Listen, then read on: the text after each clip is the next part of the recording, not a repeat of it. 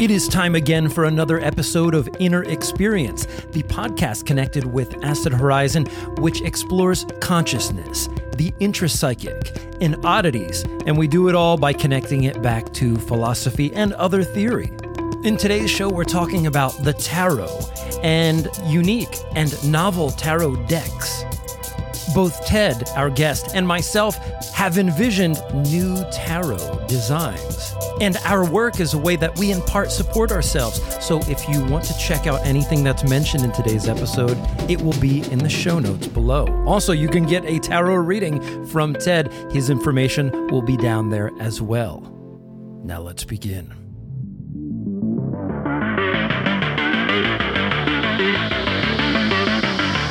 Inner Experience.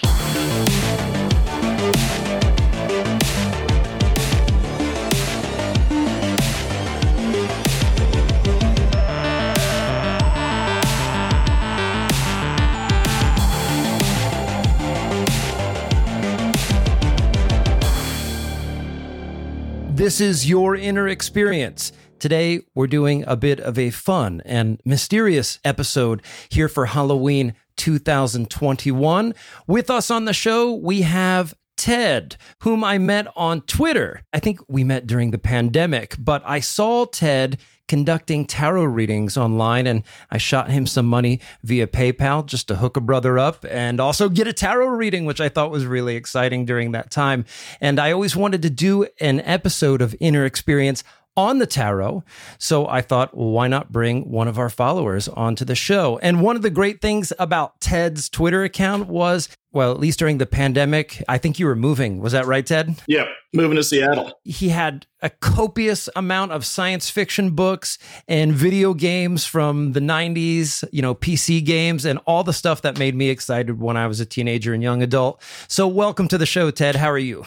Hey, thanks. I appreciate being here. Looking forward to a good Halloween weekend. What is your experience with the tarot? How did you learn? What are the resources that you go to? Just give us a little autobiography of yourself in relation to the tarot. So, I remember my first exposure to the tarot, and this is a kind of embarrassing story. My sister had gotten a tarot of the cat people when I was a teenager. And this is one of my great regrets that I kind of damaged my relationship with my sister because, at the time I was very serious, sort of poo-pooing it. Like, why wouldn't you get the original tarot, right? Not knowing that there isn't exactly an original tarot out there to be found, right? And then I got into the writings of Robert Anton Wilson, who turned me on to Aleister Crowley. And I remember being really struck by Wilson's claim that, I just bought a tarot deck and declared myself a witch and started calling myself a psychic, right? And that led eventually to this idea that I had, wouldn't it be cool to make a tarot deck based on the work of Philip K. Dick, who had all of these wild Gnostic experiences and, churned out 9,000 pages of notes on his wild mystical researches. And, there's all kinds of interesting characters and sort of like theological structures in his books and in his so-called exegesis. So that became a labor of love that I worked on with the artist Christopher Wilkie, and we published 3 or 4 years ago the PKD Tarot. And is that available for sale somewhere? Yeah, that's available via Wide Books, which is an imprint that does a lot of kind of PKD fan scholarship.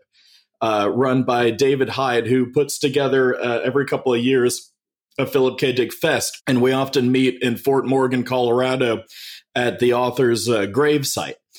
So the tarot, it's one of those print to order things. So it's a little pricey. It's like around $40-$50. Some of the proceeds do benefit the Philip K. Dick Fest, where you can go party with a bunch of dickheads. Awesome. Well, you probably know this, that I've created my own major arcana of philosophical theorists. And I was curious if you observed any of my choices, whether you thought they were in alignment with the tradition of the tarot. Like, for example, on the Fool card, I put Antonin Artaud. Oh, perfect. On the Hermit card, I put Deleuze. I have the Hanged Man on Foucault. I have, of course, Hegel as the devil, among many others. Hegel goes to horny jail. That's right. Adam, I'm sure you need to get in on that one. Better to rule in spirit. You can quote me on that. Under the Roman Empire. What is your connection to theory like Deleuze, French philosophy, and things like that in relation to the tarot, Ted? So I had the great privilege of studying Levinas with Nomi Seidman at the GTU in Berkeley, the Graduate Theological Union, where I was studying Kabbalah and alchemy and, teaching classes on alchemical illustrations and magic and stuff like that. And so I also took a class from a student of Kristeva. What was her name? Oh, my goodness. Lisa Weber. We had a really fun theory class. And the other teacher in that class was a Merleau-Ponty and Bourdieu person.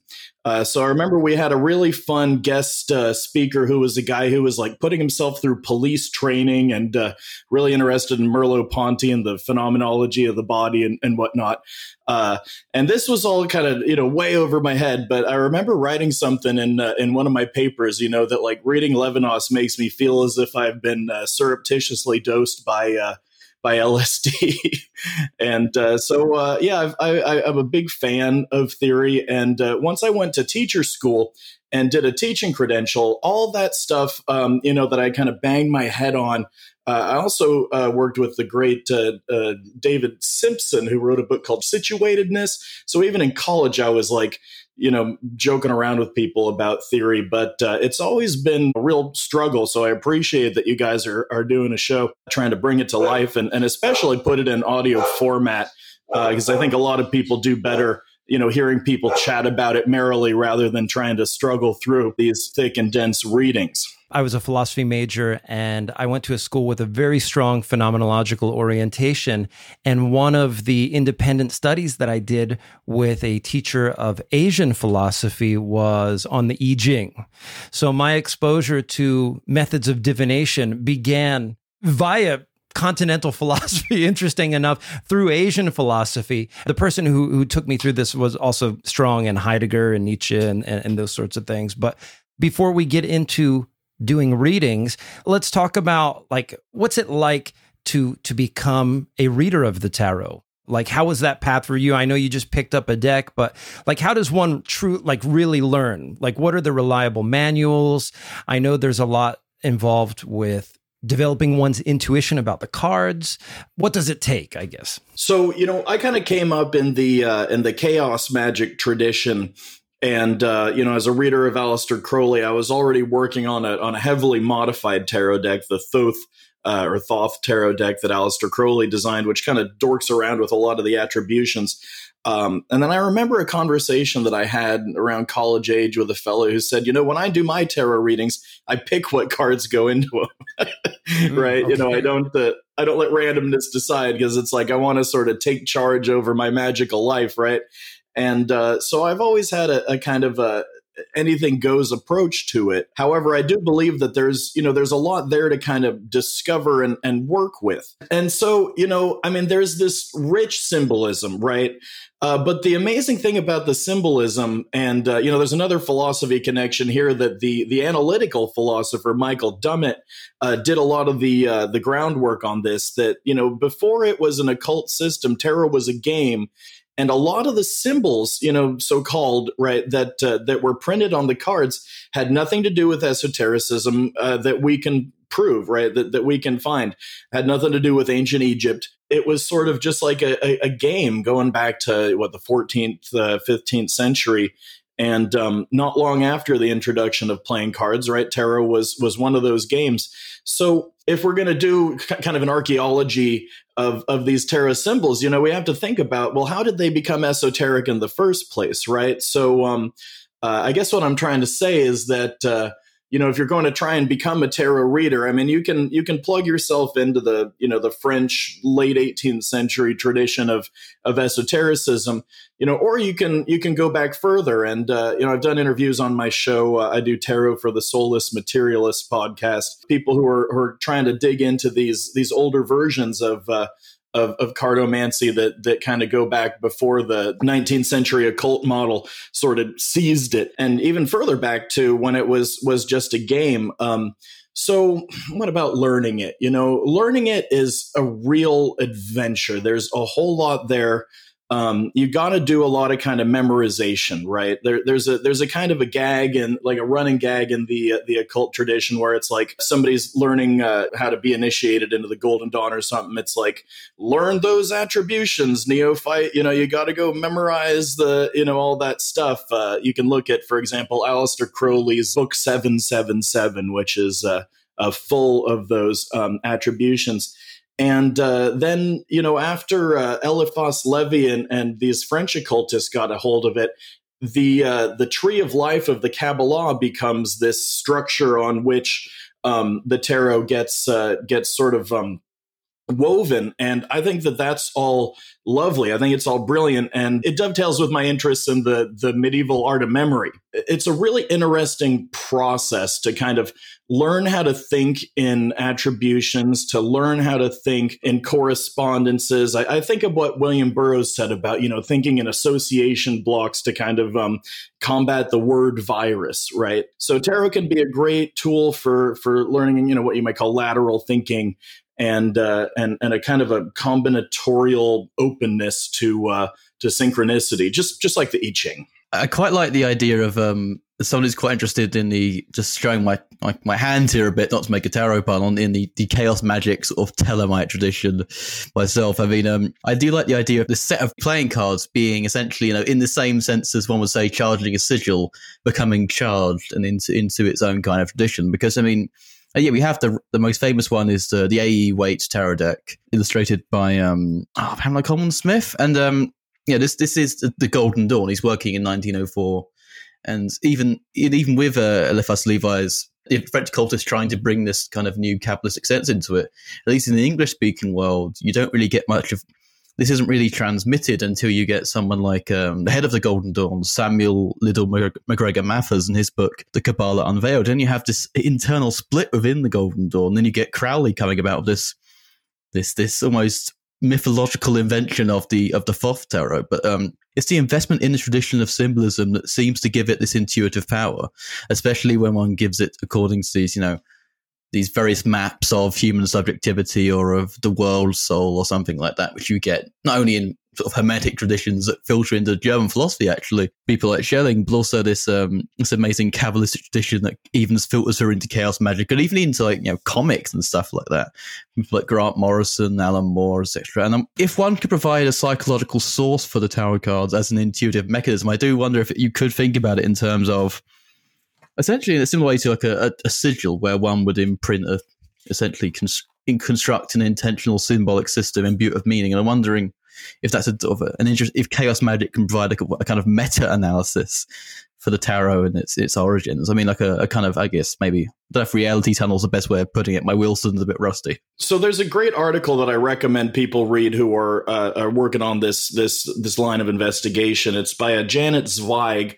It's something like procedural systems, mystical art, and the computer, something like that. And she gets into like the combinatorial wheels of Ramon Lull, the Spanish or Catalan mystic of the 13th century, that kind of gets cross-referenced in Renaissance magic with Abraham Abulafia's approach to the Kabbalah. In the Kabbalah, we have in the prehistory of the Kabbalah, we have the Sefer Yetzirah, which is this amazing combinatorial system where God made the universe out of combining the 22 letters of the Hebrew alphabet.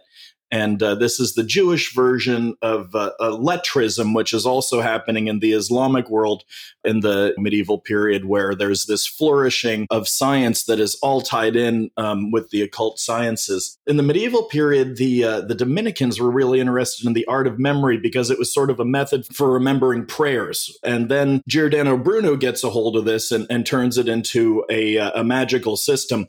So there's this whole interesting prehistory of combinatorial approaches to esotericism, I might say, that is a rich tradition and not necessarily discussed as much as it should be when we're talking about these maps, right? The way that symbolism can be a map of the collective unconscious or whatever. But, for me, I'm also sort of interested in deconstructing that because it's like whenever somebody comes to an idea of what the Empress means in the tarot, are they necessarily plugging into a tradition or are they creating something? So I'm really interested in how when people come to approach the tarot or any esoteric system, right, the reception of any esoteric tradition where you don't necessarily have access to the mystical experiences that went into encoding the symbol, now that you're decoding the symbol and having whatever mystical experiences along the way,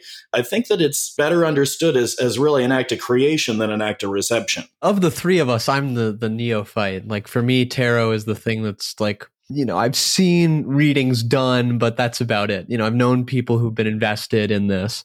And I'm fascinated by the history of the process of tarot. You're talking about, at least for a certain period of time, this practice being primarily gamified, but then also the mnemonic principles that might be underwriting some of the more conventionally scholastic / mystical elements in the history of philosophy, thought, mathematics, and spatial temporal understandings of like cognition.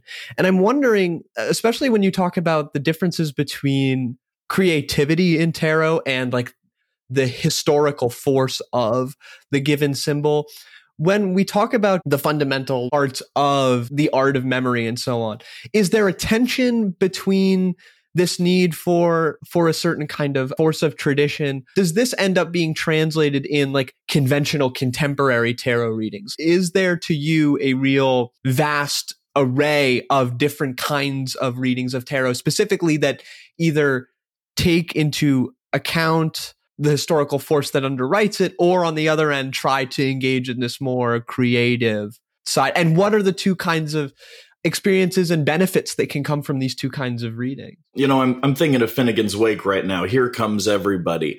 The contemporary scene is just such a menagerie, right? There's been this flowering of creativity.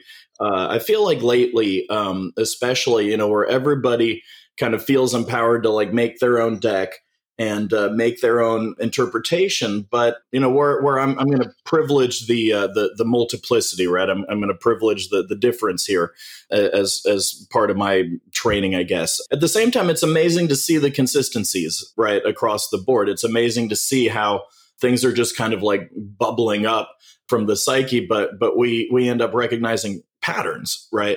So, it's amazing how your tarot of the philosophers, right? I look at that and I didn't really answer your question before. And I think spot on, I just love Artaud as the fool, right? I'm thinking of a line from Robert Anton Wilson. Did you know that in the Illuminatus trilogy or somewhere, they refer to Artaud as that poor fool? Oh, really? Okay. No.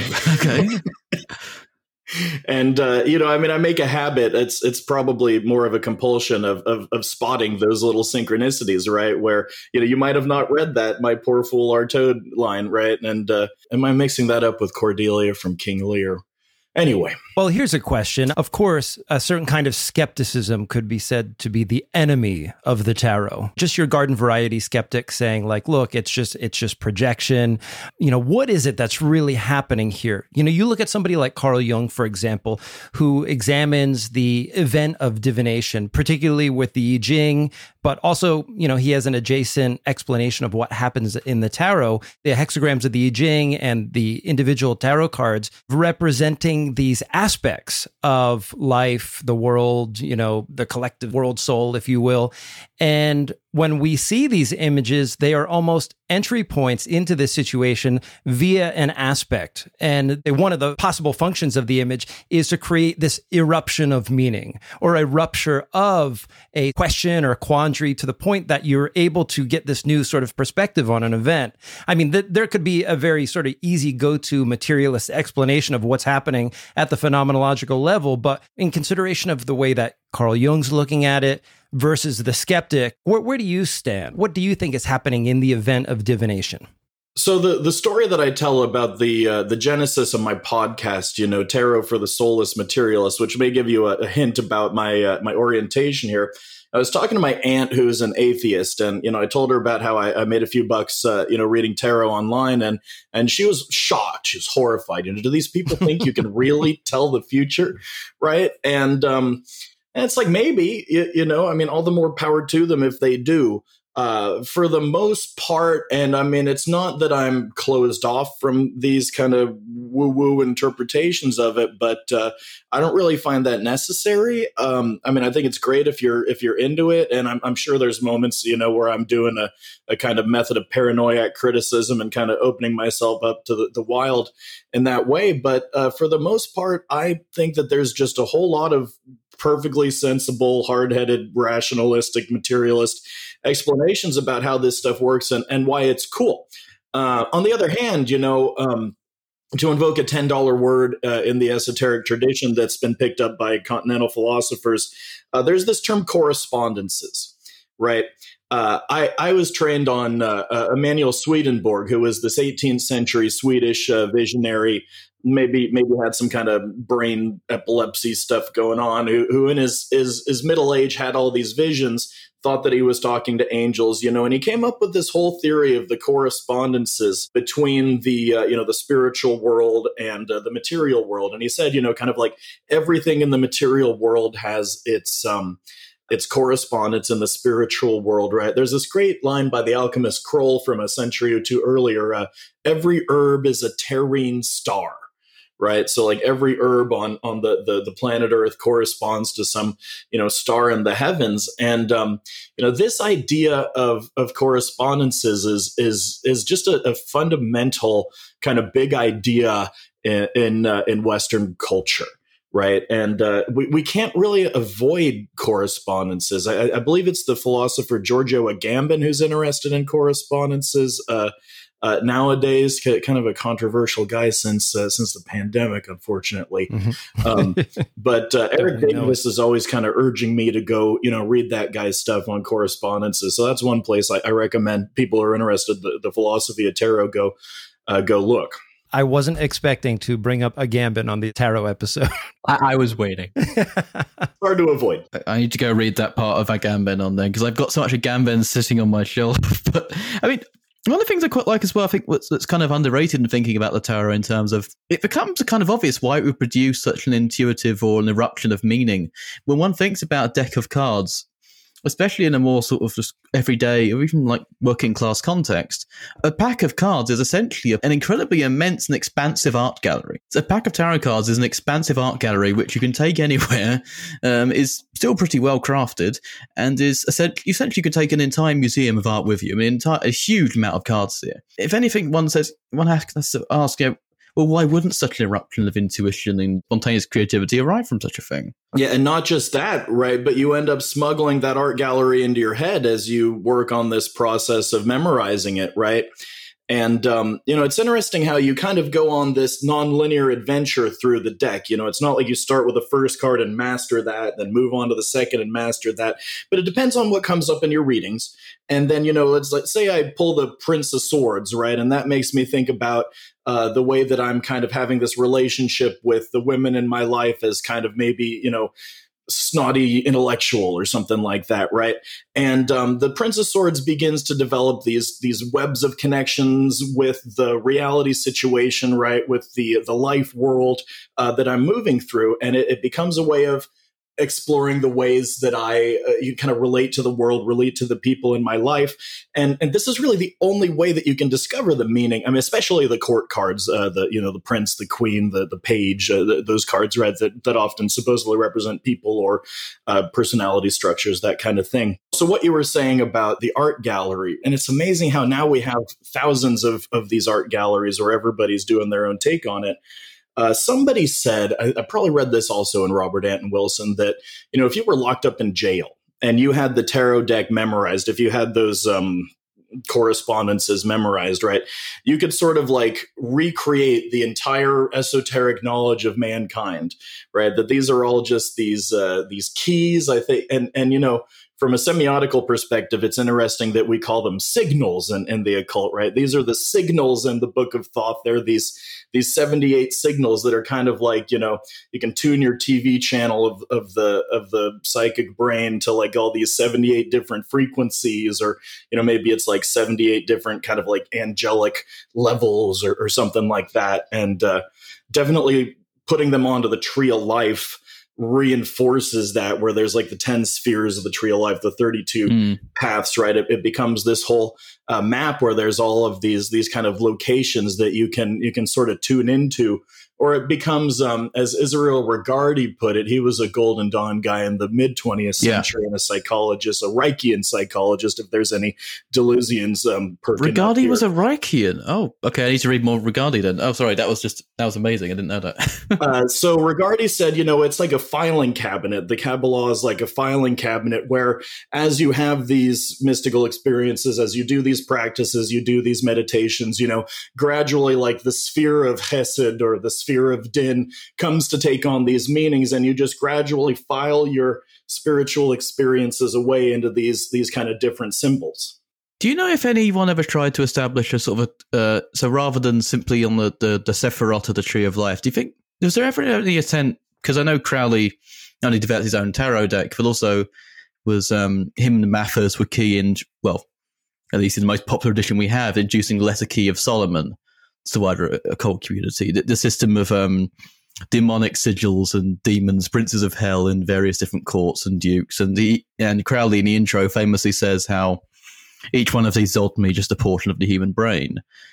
So working on a kind of psychological or psychosomatic model, do you know of any attempts to align the Lesser Key of Solomon with the tarot as a kind of as an alternative basis to the Sephirot, or even as an extension of that tradition? As a matter of fact, I do. There is a guy named Lon Milo Duquette, who's one of the more famous Belamites, right? He wrote a book called The Chicken Kabbalah of Rabbi So-and-so, and, fancies himself a real stand-up comedian. And then he got himself entangled in this whole The Secret thing, right? Which I'm not necessarily the world's biggest fan of, but I like Lon's work. And he's hilarious. He designed a tarot of ceremonial magic that each one of those cards has one of the goetic sigils embedded in it, right? I think there's 72 of those that correspond to the 72-letter name of God, the Shemham Pharesh, right? So you can get a tarot deck that has all of those goetic sigils printed on it. So that's a lot of fun. I haven't worked too much with that. I didn't find the art to be sparking joy in the way that one would hope. Yeah. Right. And there's a few decks like that do really interesting things with the correspondences. For example, Sandra Tabitha Cicero, another Golden Dawn person who knew Israel Regardie, she designed a tarot deck of ceremonial magic that is faithful to the Golden Dawn color schemes. So not only is it, exquisitely reproducing all of these correspondences, but I should have a reading of Marie Kondo then. But also, the Golden Dawn had 4 different color schemes for the 4 scales of the tarot: the wands, the cups, the swords, the discs. They each have their own color scheme. You can map it onto the Tree of Life. And she, very painstakingly, painted all that and her tarot cards. But once again, I wish that I liked the art better. Well, Ted, maybe at this time, we're at the half-hour mark. If you don't mind, could you be our psychopomp today and do a few short 3-card readings? Sure. Awesome. Well, let's keep our concerns in mind as I shuffle. Okay, great. And maybe one of the things that we can do, of course, we can't go through every card in the deck, but as cards come up, you can say things about the cards and, like what are some of the meanings or associations connected with the draw? Sure. All right. Well, why don't I start with a reading for the podcast itself? Oh, so our significator card here is that the Princess of Discs. So the Princess of Discs represents the earthy part of Earth. So in terms of the 16 court cards, right, this is one of 16. Right, it's you might see it as one of 4 too. Right, the earthy part of Earth, which would be the very bottom. So in terms of our question about materialism, right, this represents somebody who is very very kind of a down to earth person. And let's see what have we got printed on here. We were talking about the I Ching, and sure enough, there's you might not be able to see it, but there is a yin yang symbol because Aleister Crowley believed that the I Ching was an ancient Chinese system of divination that corresponded exactly to the tarot. And if you check out my Philip K. Dick tarot, by the way, we do have a whole set of I Ching correspondences that we wove in there, which is a kind of a difficult mashup because there's 64 hexagrams of the I Ching versus 78 cards in the tarot, right? So there's it's a sort of syncopated geometry there. So the significator card, the first card that comes up, tends to represent the situation. In a 3-card reading, I'll tend to give it a few different slots that I would give to a larger reading, where it can indicate the situation, it can indicate the problem, or whatever is complicating the situation, right? And we're really concerned about, right? What was that I said?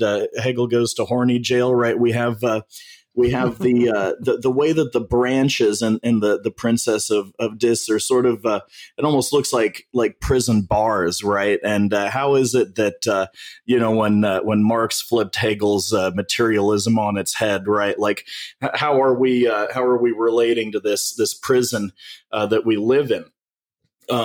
So speaking of that sort of a prison, in the past, we find the science card, the 6 of Swords. Now, the suit of Swords represents not only the mind, but specifically the power to destroy thoughts. This is something that I think is a lesser appreciated aspect. And we see in this science card a representation of that, the way that in the Sefer Yetzirah, we not only use the combinatorial algebra of mashing together all the Hebrew letters, right, but we end up describing a 3-dimensional space, right, where each of the letters has its own kind of like location in space, and we're kind of creating a map. Or in terms of the art of memory, right, I think about how as we create these correspondences, we're creating these spaces in our head, right? So, in the past, we had this thing called the scientific revolution, right? This thing that the so-called scientific revolution, and we're sort of haunted by all of the structures of call it scientism, right? And how did we end up with materialism as we know it? I guess would be the question that I'm asking. And so, where is this all headed? We end up with another princess card, the Princess of Cups. Now, the Sphere of Cups, this is once again, it's the princess, so it's the earthy part of the water. And so the Princess of Cups is, a down-to-earth intuitive, right, where we are kind of correlating these intuitions that we're having, but still trying to bring them down to earth. How do we ground these intuitions? How do we ground these relationships with the symbolism that might open us up to more mystical spaces? How do we relate that to the life world? So let me see. Can I hold these 3 up and make it intelligible? Yeah. So the first card, once again, is the Princess of Discs. Yeah. The second card is the 6 of Swords. And the third card is the Princess of Cups. Yep. So when I'm doing a reading, I'm not just looking at the symbols sort of on their own, but I'm thinking about the relationships, between the symbols. I'm kind of thinking about how I brought up my teachers, Lisa Webster and Nomi Seidman, right? Like maybe I'm haunted by those teachers who turned me on to Levinas and Kristeva, right? So which one is which one is the Levinasian and which one is the Kristevist? Is that how you put it? I'm not sure how you plot these people into philosophical schools exactly, right? So we might think about this turtle that the Princess of Cups is holding in terms of this concept of abjection and Kristeva. I don't know, but I also I think about how anytime you're looking at a reading, you look at the preponderance of one sort of card or another, and you think about the relationships between the cards. The cups and the swords might not necessarily get along, but the cups and the discs. Oh, I'm sorry, I'm mixing that up. Cups and wands are at odds, right?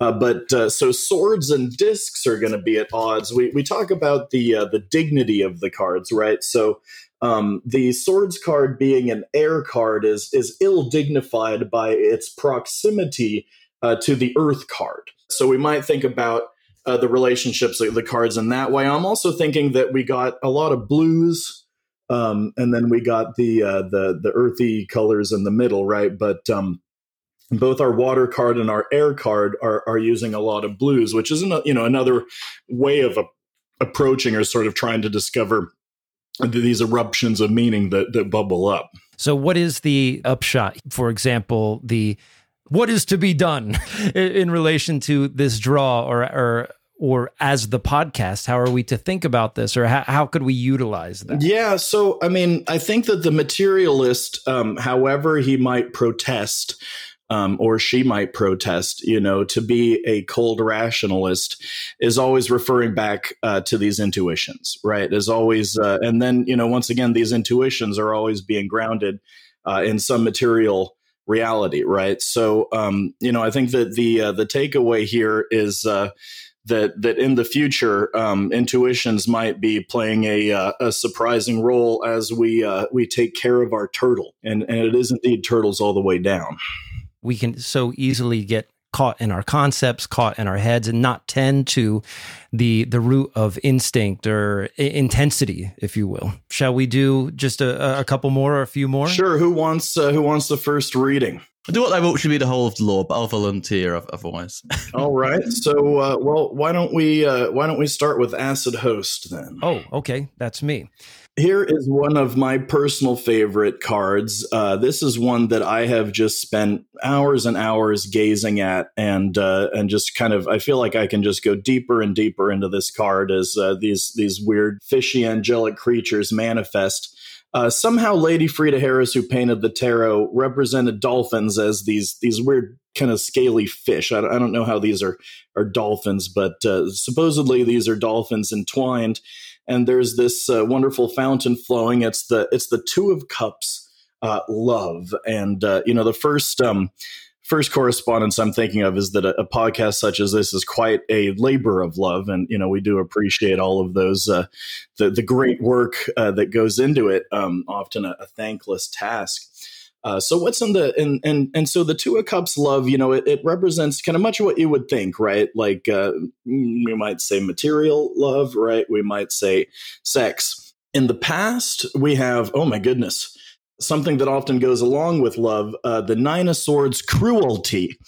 And so we have again, didn't we just have it in the first reading? We had swords and cups, right? We have intuitions in the mind intertwined. And there's a specific meaning of the Nine of Swords. Aleister Crowley calls it cruelty. But I didn't realize this until years and years into my path that it has a specific meaning of like sort of harsh truths, like truths that you don't necessarily want to hear. Oh, this is your Kafka's Metamorphosis card, right? And isn't there kind of a meme lately, where you got the bug on its back with the legs in the air is kind of like a sexual joke, right? So once again, and then we got the swords as the bars of Hegel's horny jail. Poor Hegel. And this leads to the future being the Chariot. Now, the Chariot is the first of the major arcana that have popped up in our reading. Now, the major arcana are the 22 so-called trumps of the tarot are the kind of big symbols. This is your Plato card. Very cool. And yeah, so the Chariot can represent desire. I also think of in like Neoplatonism and the philosopher Iamblichus or Proclus, this idea of like the vehicle of the soul. And here's a fun correspondences thing, right? There's this line in the Hermetica, that as you do the ascent, you're passing through these bands of demons, right?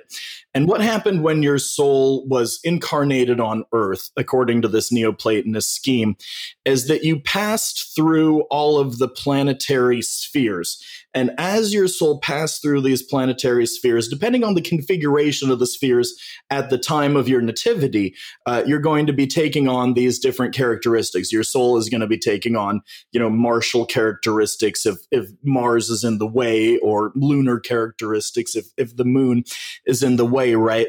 And so they talk about this I think it's okema in Greek, the vehicle of the soul. So I always think of that as one of the sort of like neglected aspects of the symbolism of the chariot. I mean, it can mean, literally moving around, right? So, I wonder if there is a road trip in your future. Well. Many people know I'm moving from Los Angeles to the East Coast, and I will be driving there with all of my pets in our Subaru.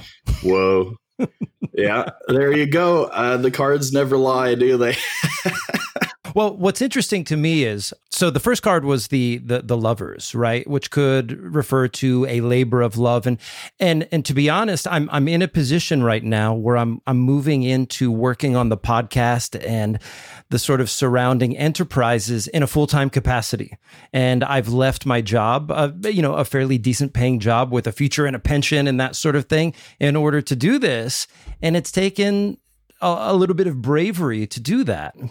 I mean, I needed to be in the material position to be able to do it, for one thing, but also emotionally and intellectually ready. There are times in my life where this could not have happened based on the situation that I was in, but now is certainly the time. Maybe the real vehicle is the podcast itself. Could be. It's something that you're using to do a lot of kind of traveling in these virtual spaces, right? But it's also a social space where you're kind of traveling around in the world, making these connections, making what we might call business connections, as well as personal, philosophical, scholarly connections. And nowadays, I mean, it's kind of a meme that the podcast is like this thing that people do, right? And the thing that I've noticed about having a podcast is that it gives me a chance to have the kind of conversations that I want to have.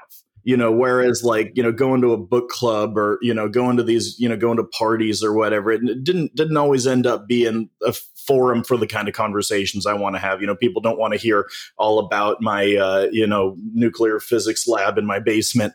But you can just find the others, as Timothy Leary put it, when you've got your podcast and you get a captive audience, you end up having awesome conversations and making friends that way. So the podcast is the chariot. I'm calling it. And ironically, it's Plato. Or maybe not so ironically. Cool. Well, hey, I feel satisfied. Who's next? Do I get to pick? Is it one of those games that I say Adam go next. It's like popcorn when I'm teaching my middle school students. All right, Adam, you're up. All right. So we have got another gnarly card, similar to the Nine of Cups. This is the Ten of Swords, or I'm sorry, the Nine of Swords. This is the Ten of Swords Ruin, right? So this is more Derrida, I guess, right? This is your deconstruction card, where you're breaking everything down and. The numbers 1 to 10 to get into kind of the nuts and bolts or the mechanics of how the tarot works or how an interpretation proceeds, right? The numbers 1 to 10 can represent a kind of system of progress or development, right? Or maybe like leveling up, So once you get to level 10, once you become a level 10 deconstructionist, for example, you have to deconstruct the level 10 monsters, right? So you're no longer fighting goblins, but you're fighting dragons or whatever it is. You're no longer dealing with, rips in the fabric of reality, but you're dealing with a reality breakdown in its entirety. He's going to complete the system of German idealism, right? That is my work. Oh God! So we're tearing down the bars of Horny Jail here. Trying to break the chains. So interesting that we have now in the past we have the Six of Wands victory. So the Seven of Wands valor would be the next card in that progression. And, I'm kind of thinking in terms of how the Seven of Wands represents a sort of like weariness, a kind of, once your energy is like extended fully and you're kind of like running out of steam. So this is what happens right before that, right? Where we've got in the past some kind of victory, right? You've figured something out, right? You've figured out how to wield your sword. You've figured out how to kind of like hold up the wand of motivation and struggle through these texts, right? To find the kind of fire that you need to do this philosophizing. So where's that going to end up? And that is the Ace of Discs, which is the root of the powers of Earth. Okay, so these are the kind of like fundamental intuitions that ground materialism. Okay, the fundamental intuitions that ground our relationship to the world. A story that I love to tell is that when Timothy Leary picked up the Aleister Crowley Thoth tarot deck for the first time, he said, "I'm going to just draw a random card out of this deck," and he pulled this card, the Ace of Discs.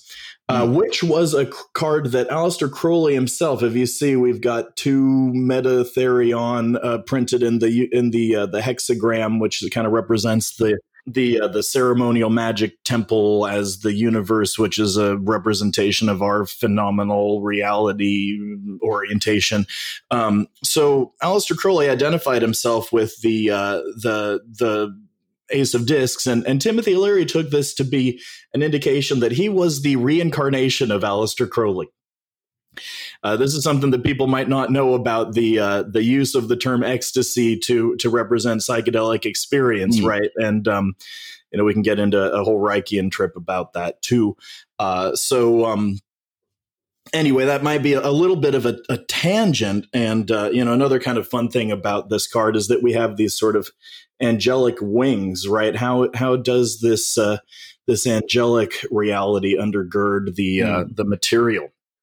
So yeah, I mean, I think that's absolutely an indicator that you're going to go complete the system of German idealism. I'll go. Well, with that. Yes. My first chapter of my thesis is on sort of reincarnating Max Stirner in light of contemporary Hegelian theory. It's about Hegel destroying the entire universe in terms of law. And I obviously had to at least do something right to get there in the first place. So I'm feeling good. I mean, I start off from a kind of deconstructionist reading of Hegel as well. So that was the Catherine Malibu card. So there's a phrase in Kabbalah that I'll give you as your homework or your esoteric next step, which is cutting the shoots. Cutting the shoots. Go look up that term and its uses in the Kabbalah. See if that might correspond to any my of the maths. All right. philosophical problems you're struggling with. Okay, one last reading. All the bad cards are still in the deck for Will, so I'm excited. Oh Craig man, knows me too well. I hope there's a bomb. I hope there's a bomb on the way, right? So we're going to begin with another very happy card. This is the 9 of Discs Gain, and remember we had the 9 of Swords Cruelty earlier, which represents kind of harsh truths that you don't want to face. But here we have a very straightforward, situation of material gain. Right. So you may be in a circumstance where I don't know if you've gotten a new job or if you've, kind of landed a cool scholarship or, academic gig or, something like that. Or, maybe you've got a cool new girlfriend or boyfriend, any kind of material circumstance where you are feeling like your access to resources of some kind has increased. So to understand, Acid Horizon, don't forget us. there you go. We're plugging into, the Chariot. We're getting the keys to the Subaru here. So in the past, we have Prince of Cups, which represents the fiery part of water, right? So some kind of discovery of motivation as it relates to intuitions. How are we kind of like pushing these ideas around? And what's the vehicle that this guy is riding? It's some kind of a weird bird, right? So we can see that he's taken the reins of this bird. I'm thinking about, what does it mean to take the reins of the vehicle of a podcast? So what's the outcome going to be? The 3 of Discs works. We've been talking about work, right? One of the concepts that I love interrogating in my tarot podcast is the great work, so-called, right? Which is, really a 19th century occultist dismembering or misreading of the alchemical concept of the opus magnum, right? The great work of the alchemist being, maybe it's turning lead into gold, or maybe it's creating this universal medicine that's going to lead to eternal life. So, in the future, you're going to just start getting some work done, right? You're going to be especially like laying the foundation for the building of some great philosophical edifice or pyramid. He could never admit that to himself, but he's definitely got it in him.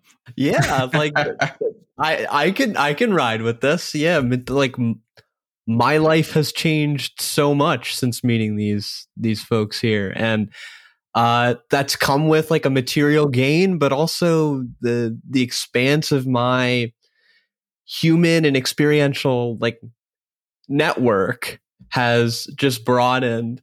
I like the Prince of Cups too. This sort of forcing for a reorientation of the thrust of my work. You know, I'm in the midst of that transition in my own graduate work. So yeah, this is I can roll with this fine. I'm being forced to finally articulate clearly precisely why I'm doing what I'm doing. So yeah.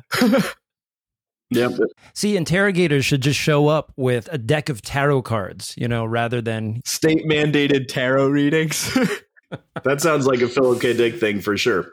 They should do that in the next presidential election, in one of the primary debates. They should just have each of the candidates describe their own tarot readings back to the reader. Finally, something Kristen Cinema would vote for. Well, Ted, I just want to say thanks. You did a great service to us and to our audience. Thank you so much. This was a lot of fun. And I'm sure it has piqued my interest once again in reading about tarot. Actually, I was reading 78 Degrees of Wisdom earlier today, just kind of paging through that. And who knows, maybe somebody out there has now heard their calling as a future tarot reader. And if you don't mind, I can probably take your information, put it in the show notes, and then share that on Twitter. So if people sometime over the holidays want to do a tarot reading, they can go to Ted. Absolutely. Oh, well, it's been a great pleasure and an honor to be invited. And I've just had a ton of fun talking with you, fine gentlemen. Thank you so much. This has been great. Thank you.